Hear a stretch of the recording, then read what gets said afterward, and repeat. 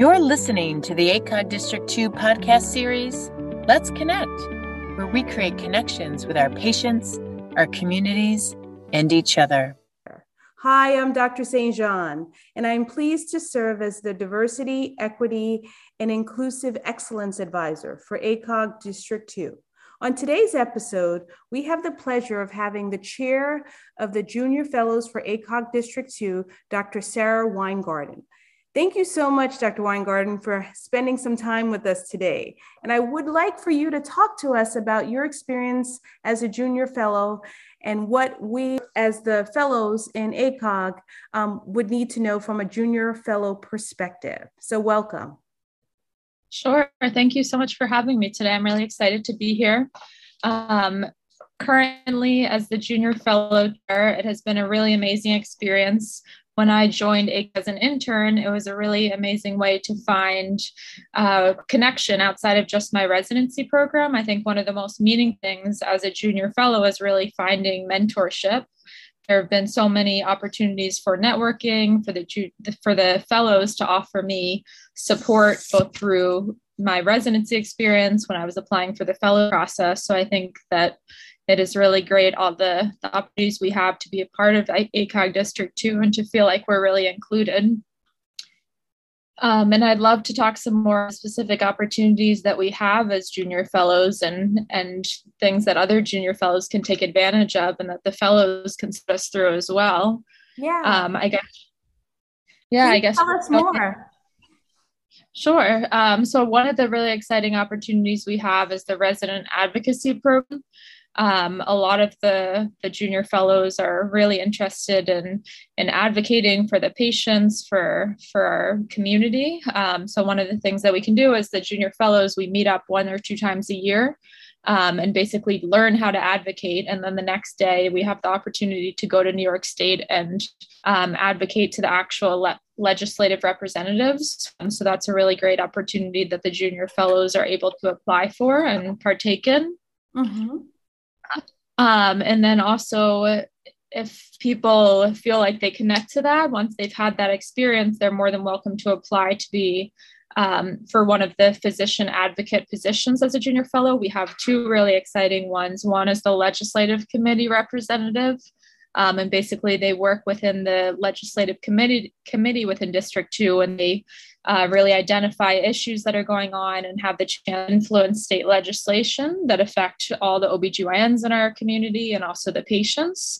And then there's also a position to act as a representative for residents and fellows and serve within the American Medical Association. So those are both really exciting ones. And then some of the others that we really have the opportunity to and that the fellows can support us in is one is the residency program ambassador position. So all of the different sections within District 2, the junior fellows have the opportunity to represent, to support that community, to bring ideas together.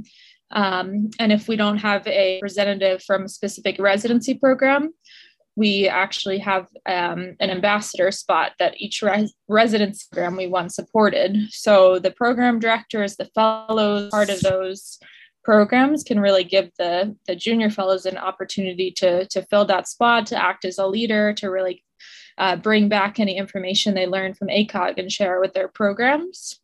And then I guess that brings me to the actual District 2 Junior Fellow Advisory Council, which is what I've really been a part of and has been so meaningful to me. But basically you can act as a section officer and then eventually a district officer. And Dr. Camille Claire, who's our current chair, was really the one who encouraged me to apply for that when I was an intern, really just hoping to learn more about what ACOG does, what it offers. And so just serving as those section officer positions, you really get the opportunity to just basically join in with ACOG, figure out what they have to offer, learn more about advocacy, to attend the annual meetings, both the national one and also District 2. We're really excited that District 2 is having a mostly in-person meeting this year. So that'll be a great opportunity for the junior fellows to join in and meet their co-chairs and also the fellows and try to find that mentorship and networking opportunities. And then I guess moving on, some of the other options we have are research. That's also something I was able to participate in, but at our annual District 2 meeting, the one I was mentioning that'll be in person this year, we all have the chance to submit research, and the fellows get to judge our research. It's really helpful when they give us input, when they give us tips, so that when we eventually submit that as a manuscript, we have input. But basically, we can submit posters and we have the chance to show off what we've been working on for the past year. It's something to build up your CV and just share with the community any advances in the scientific field. And then finally, there are a few different awards and prizes that we can take advantage of as the junior fellows. So one, there's the mentor award that we actually can nominate a fellow for. So for instance, if we found someone who we really have felt like has supported us as a mentor, we are allowed to nominate them, and they will be acknowledged during the annual meeting, the annual clinical scientific meeting. There's also a Junior Fellow Initiative Toolkit Award.